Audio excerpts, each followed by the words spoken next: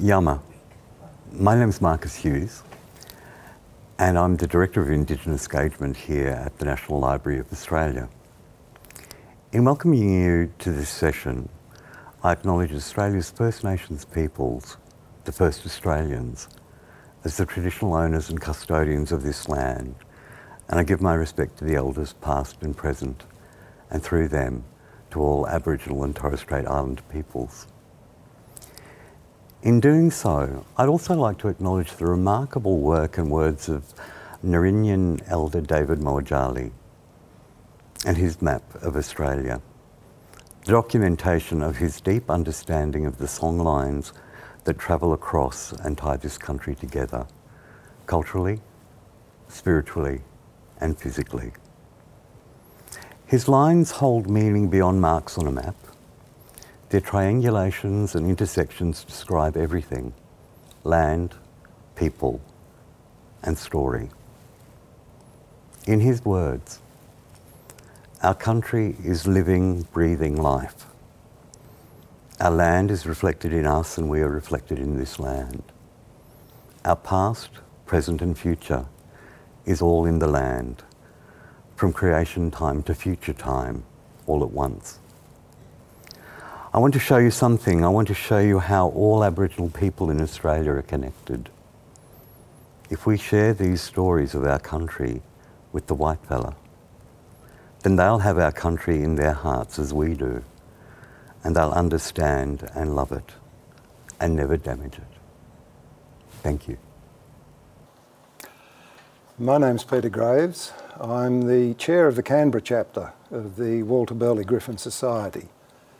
I'm going to talk today about Walter and Marion the people and their work in 3 countries. In America, where they began, in Australia, where Canberra is their memorial, and in India. And I'll give a summary at the end of what lingers on after them. Walter was born in Illinois on the 24th of November 1876, and he died in Lucknow in India on the 11th of February 1937, where he is buried. He worked as an architect, a landscape architect and planner in the United States, Australia and India.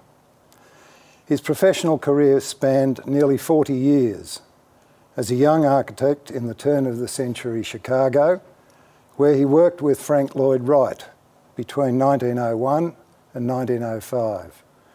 The next 20 years were in Australia between 1914 and 1935, and the last 2 years were in India between 1935 and 1937. He became an important assistant in Frank Lloyd Wright's Oak Park studio from 1901 to 1905. The working relationship was informal, allowing Walter his own personal commissions. He left Wright's office and set up his own private practice late in 1905. By 1909, he had a wide variety of commissions, including over 12 houses, a clubhouse, and a library. A love of nature was to be Walter's great source of inspiration, which was evident not only in the work of Walter and Marion, but also in their lives. They combined this with a search for pure form, a geometric, abstract ideal inspired by the patterns of nature. They both became passionately involved with early conservation groups in the Midwest. On being awarded the prize in 1912 of designing Canberra, Walter declared to the New York Times, "I have planned a city that is not like any other in the world. I have planned it not in a way that I expected any government authorities in the world would accept. I have planned an ideal city, a city that meets my ideal of a city of the future." He was married eventually to Marion Marnie Griffin. She was the second woman to graduate in architecture from the Massachusetts Institute of Technology in 1894 and was the first registered woman architect in Illinois, helping to pioneer women's participation in architecture in the United States. She contributed as designer to the development of the Prairie School, which revolutionised American architecture, and to the dissemination of its ideas through her drawings. When Wright closed his studio and went to Europe in 1909, he left his practice to Herman van Holst, who engaged Marion to design the more difficult commissions. They commissioned Walter to design a landscape plan for a proposal with 3 large houses in Decatur, Illinois. Every weekend in the summer months between 1909 to 11, Walter and Marion went on extended canoeing expeditions exploring the streams and rivers of Illinois. On 29 June 1911, they married in Michigan City. Within weeks of their marriage, the Griffins embarked on the design and presentation of their entry for the competition to design Australia's national capital. Against 137 worldwide entries, the Griffins' entry number 29 was announced as the winner by the Minister for Home Affairs, King O'Malley, on the 23rd of May 1912. Marion had prepared the exquisitely rendered drawings. Walter was appointed Federal Capital Director of Design and Construction and arrived with Marion and his relatives, the Lippincotts, in Sydney on May 1914. His Canberra contract allowed him to set up independent practice while working on the federal capital. After 6 years of work, the frustrating obstacles created by bureaucrats and politicians became too much, and Walter was forced to resign from the project on the 31st of December 1920.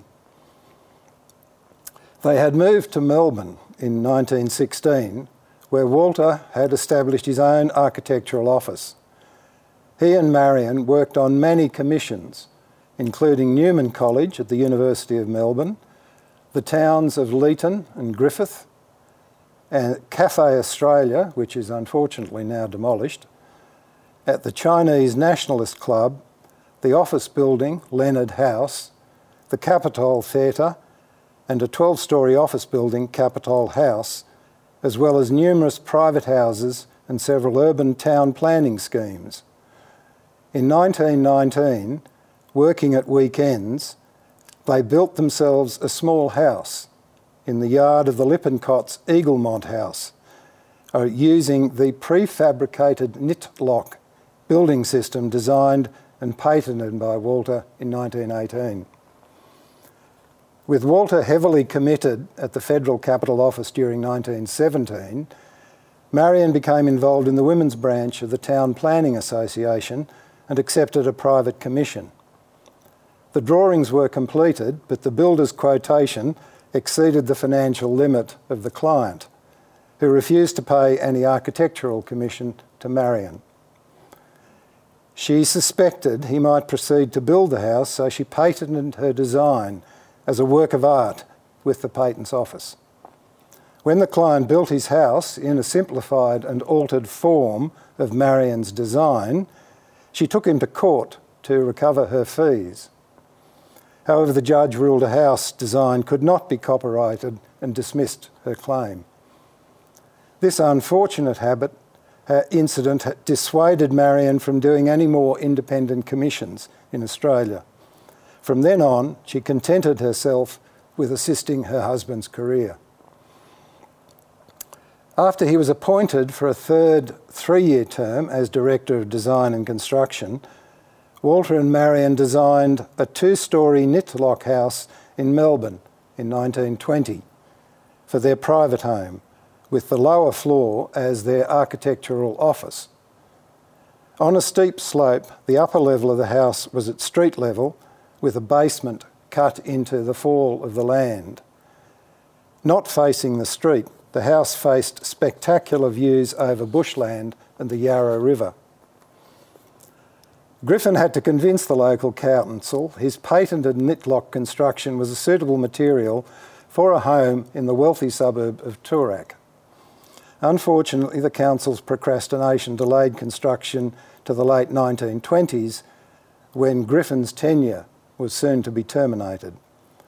The Griffins decided not to proceed with this project, and because of their uncertainty about living in Melbourne or Sydney, built a replica of Gumnuts Cottage on their vacant land on the Glenard division adjacent to the Lippincott's house. The Griffins and a chicken farmer built it themselves, naming it Foliota, the mushroom that sprang up overnight. In her memoirs, Magic of America, Marion said it was the cheapest and most perfect house ever built. 9 of their houses were built in Melbourne between 1917 and 1928, plus 2 incinerators. Nearly 30 incinerators were designed, 13 of which were constructed, and 7 survive. There are 2 in Sydney, 1 here in Canberra, 1 in Melbourne, 2 in South Australia, and 1 at Ipswich in Queensland. The Canberra incinerator is in Westbourne Woods, next to the 10th fairway of Royal Canberra Golf Course. It was decommissioned in 1959 and the furnace removed. Walter and Marion worked in Melbourne from 1915 until they returned to Sydney in 1925. When Walter left Canberra, he focused on creating an urban development in Sydney to demonstrate how sympathetic planning and architecture subordinate to the landscape would create an ideal suburb in harmony with its natural landscape. Formed in 1920, the Greater Sydney Development Association bought 263 hectares of land that became the suburbs of Middle Cove, Castle Cove and Castle Crag. By the time they moved to Castle Crag in 1925, the Griffins had developed a reverence for the natural Australian landscape, and its preservation was a dominant theme in their ideas for the community environment. Castle Crag was developed first. Walter designed narrow roads to follow the contours. All the foreshore land was to be public land, with a network of interconnected walkways and reserves for all to enjoy, especially for the houses to harmonise with the superb landscape. The importance of community interaction, regard for the environment and sustainable living were fundamental to the Griffins' ethos. Over the next decade, they lived at various addresses in Castle Crag and designed more than 50 houses, of which 15 were built. Marion would do a perspective drawing of the site, and they would sit there together, looking at this perspective, trying to discover from which part of the site the house would seem to want to grow. Outside of Castle Crag, their architectural commissions included private houses for 5 different clients, all in the northern suburbs of Sydney. Walter moved to India in October 1935 to implement his design for the new library at the University of Lucknow. He planned to stay there just 3 months. In the 2 years he lived in India, part of that time with Marion, they designed 95 projects, including 53 for the United Provinces exhibition in Lucknow, including a stadium, numerous pavilions, rotundas, arcades and towers.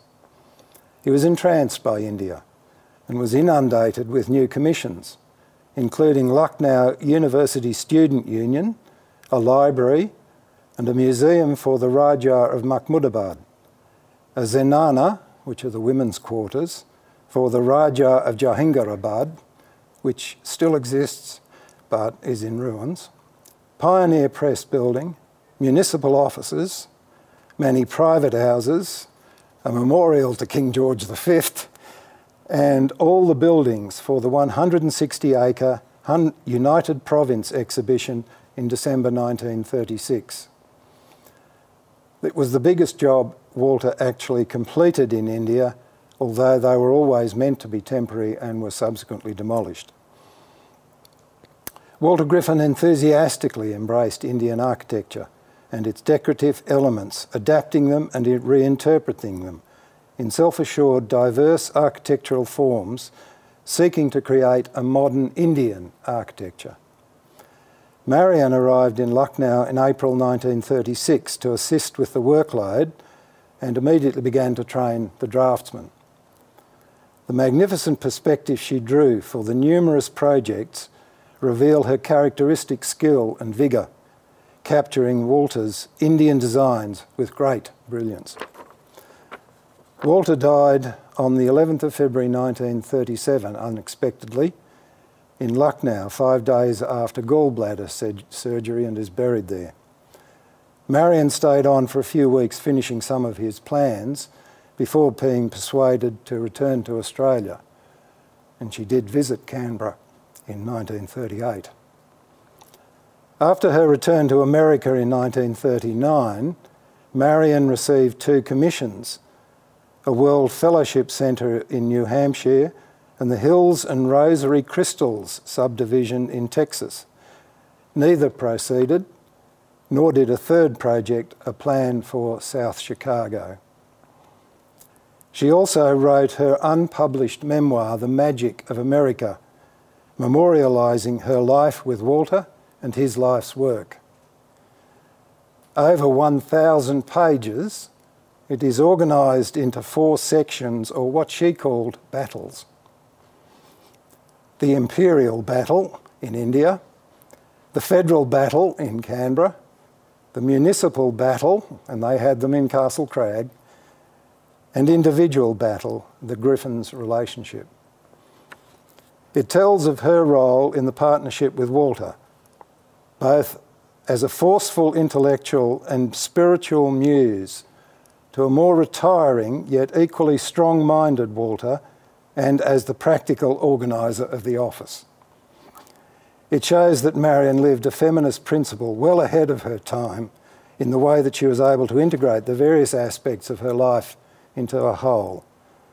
She finished The Magic of America in 1949 and died in 1961. The Griffins' legacy is diverse across 3 continents, in America, Australia and India. Their design for Canberra remains visionary. Griffin developed a unique synthesis of City Beautiful and Garden City elements against a backdrop of Canberra's landscapes. He provided a host of grand boulevards from the central city to the periphery and terminal landscape features.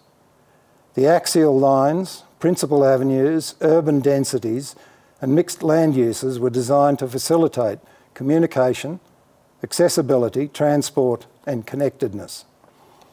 Griffin was a lover of nature, landscape architect, and planned an organic city in harmony with the natural environment and satisfying human needs. Extensive parks and a variety of street trees were planted under his direction. The designs for Canberra and Castle Crag are central to the reputations of both Marian and Walter. The connection between Canberra and the Griffin name became fused in the Australian imagination when Marian Mahoney's renderings of the plan became recognisable at the end of the 20th century and began to appear in a wide range of materials used to either denote or promote the city. Her golden renderings maintain a strong symbolic connection with the original design in creating the national capital in the national interest, the city of Canberra that I love. And thank you very much. Thank you to Marcus and Peter. Marcus for his very warm welcome, and Peter for his delightfully and in-depth talk about Marian and Walter. My name is Liz Lee. I'm a dancer and choreographer based here on Ngunnawal land after many years travelling and touring around the world. Our talk today is being screened on the 18th of October 2020. This is the anniversary of the date in 1913 when Walter Burley Griffin was declared to be the Federal Capital Director of Design and Construction of Canberra. I've been based, as I mentioned, in Canberra for 10 years. And the purpose of our talk today is to look into connections between India and Australia, specifically Canberra, as I'm researching the development of a new full-length dance work that will premiere in 2021. This project is funded by Arts ACT and supported by a number of other organisations, including the National Library of Australia, and premieres at the new Belconnen Arts Centre. The work is called Bindu, and it explores and celebrates some of the interconnections in design, movement and music between Australia and India. The inspiration for this piece derives from the notion of Bindu, the point of creation in Hindu mythology from which all design, creation and connection begins. It applies this concept to the design process behind Canberra, with Canberra acting as the Bindu around which the triangle of creation reveals itself, the Griffins, India and Australia.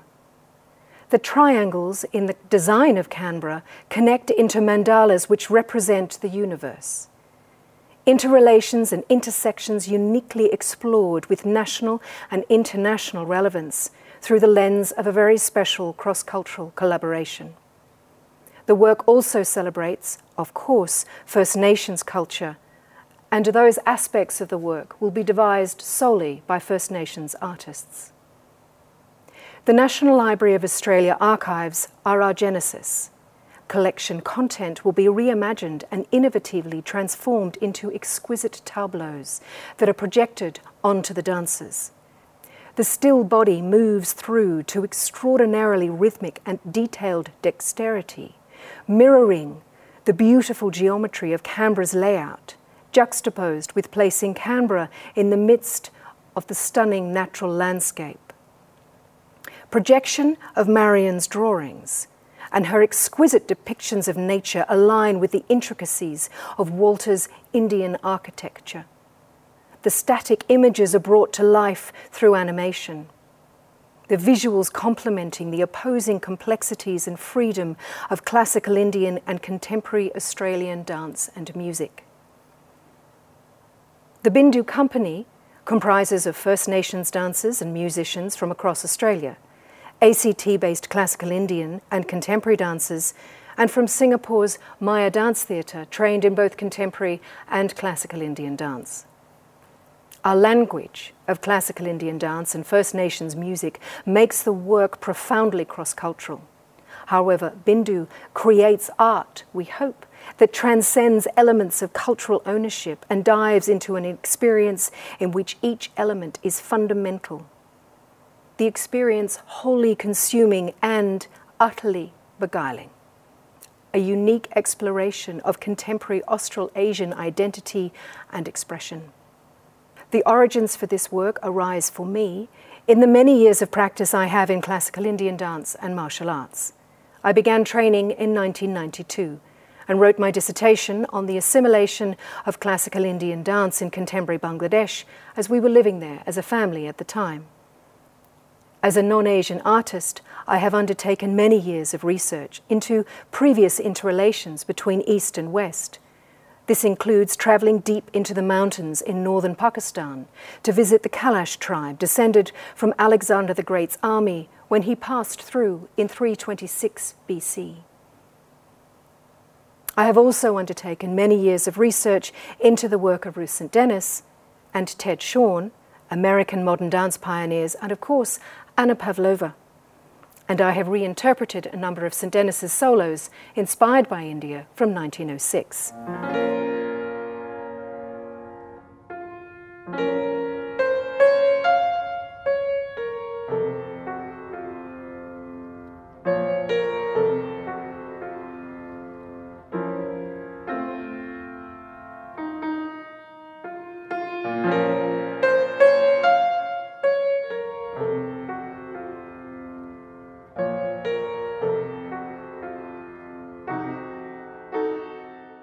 I have spent many months here at the library, poring over the archives belonging to Harcourt Algoranov, dancer, ballet master and teacher, and a member of Anna Pavlova's company. Pavlova first visited Australia in 1926 and she returned in 1929. Her visits to Australia were groundbreaking, and they laid the beginnings of the start of a hugely strong ballet base in this country. Her 1926 tour to Australia followed straight on from her tour of India. Both the Deneshorn and Pavlova companies toured India in 1926 to 27. In April 2008, I followed the route that the Pavlova company took through India, and later that year returned with a film crew, and we developed a documentary which researched the route that St. Denis had taken throughout the country. I felt like a detective as we searched for buildings and hotels and sites that they had seen. I would walk into a building that looked vaguely Art Deco-esque, not knowing anything about architecture, and say, when was it built? And if it was 32, I'd say, too late, and I'd walk out. And in Kolkata, I walked into the new Empire Theatre, and they were just redoing it. I touched the floorboards upon which Ruth St. Denis, Ted Shawn, and Anna Pavlova danced, inspired as they were by India and what they saw. I created a dance piece called 120 Birds, inspired by the crazy travelling stories of these amazing and intrepid artists, and the 120 birds that Anna Pavlova toured Australia with in 1929, played havoc with customs. Footage from both the National Library of Australia and the National Film and Sound Archive are the backdrop for this particular work. I had a fellowship at the National Film and Sound Archive to research the impact that Anna Pavlova had on Australia on her 2 visits. My character's name was Madame Lou, named after the dancer Louise Lightfoot. Lightfoot was the first Australian female recipient of a degree in architecture from the University of Melbourne in 1923. She was a dancer and also became the first known Australian woman to train in classical Indian dance and the first person to bring classical Indian dance to Australia. She worked with Walter and Marion Burley Griffin as an architect before seeing Anna Pavlova dance in 1926, and the beginnings of our interconnections and interweaving start to reveal themselves. From here, Louise Lightfoot established the first Australian ballet, a precursor to the Australian ballet, before she turned her focus to Indian dance. As part of our documentary, we visited Lucknow. And this, of course, is where Walter Burley Griffin is buried. As Peter says, 95 designs, and he was passionately inspired by the country. If he had not died so early, how many more incredible buildings designed by him would still exist? In 2013, as part of the centenary celebrations, Robin Archer visited his grave. And earlier this year, Deepak Raj Gupta also visited his grave, had it all spruced up, had a wonderful ceremony to mark the importance of this particular and incredible individual. Both Marion and Walter were deeply involved with theatre, especially Marion. And this is another aspect of their lives that brings inspiration for this work, and this brings us back to the point, literally, of Bindu. The Bindu is the point that sits right at the very centre of the Sri Yantra. This is a form of mystical diagram. It consists of 9 interlocking triangles that surround the central point, the Bindu. The triangles represent the cosmos and the human body. The Bindu is considered the meeting place or junction between the physical world and the spiritual world, or the unmanifest source, the lines of energy. Of the 9 triangles, 4 point to the sky and are believed to be the symbols of the masculine. 5 point downwards, representing the feminine. The Sri Yantra is believed to be a strong symbol for the union of the masculine and the feminine design. The 9 triangles also form 43 smaller triangles, which is said to represent the entire universe or cosmos. The correlations and the notions of energy, connections and ley lines, the cultural, physical and spiritual nature of this country of Australia bring together everything that we are looking at within this work, our point of focus. We're very much at the beginning of our research, even though there is such a huge body of research that sits underneath the work. We have an incredible team of dancers and musicians, including the Gold Elders from Canberra Dance Theatre. A number of the dancers are world-class exponents of the different classical forms that they practice, and they are based here in the ACT.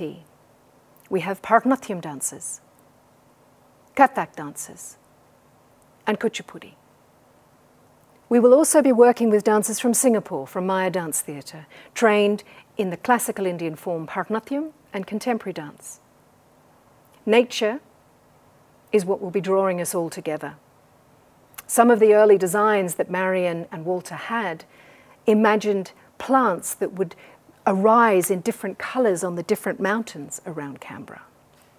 We always, as dancers, look to nature for our creation.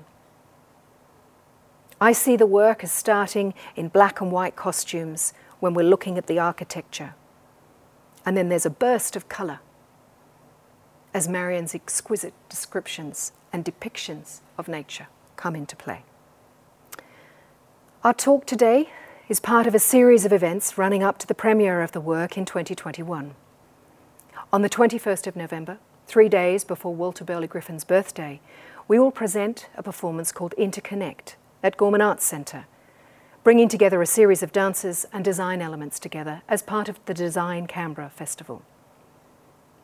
We hope to be celebrating Marion's 150th birthday on Valentine's Day in 2021. Bindu will be the opportunity to step back from this incredible wealth of history dating back 60 to 80,000 years to look to a common connection between all people, nature, movement, music, and design. Thank you.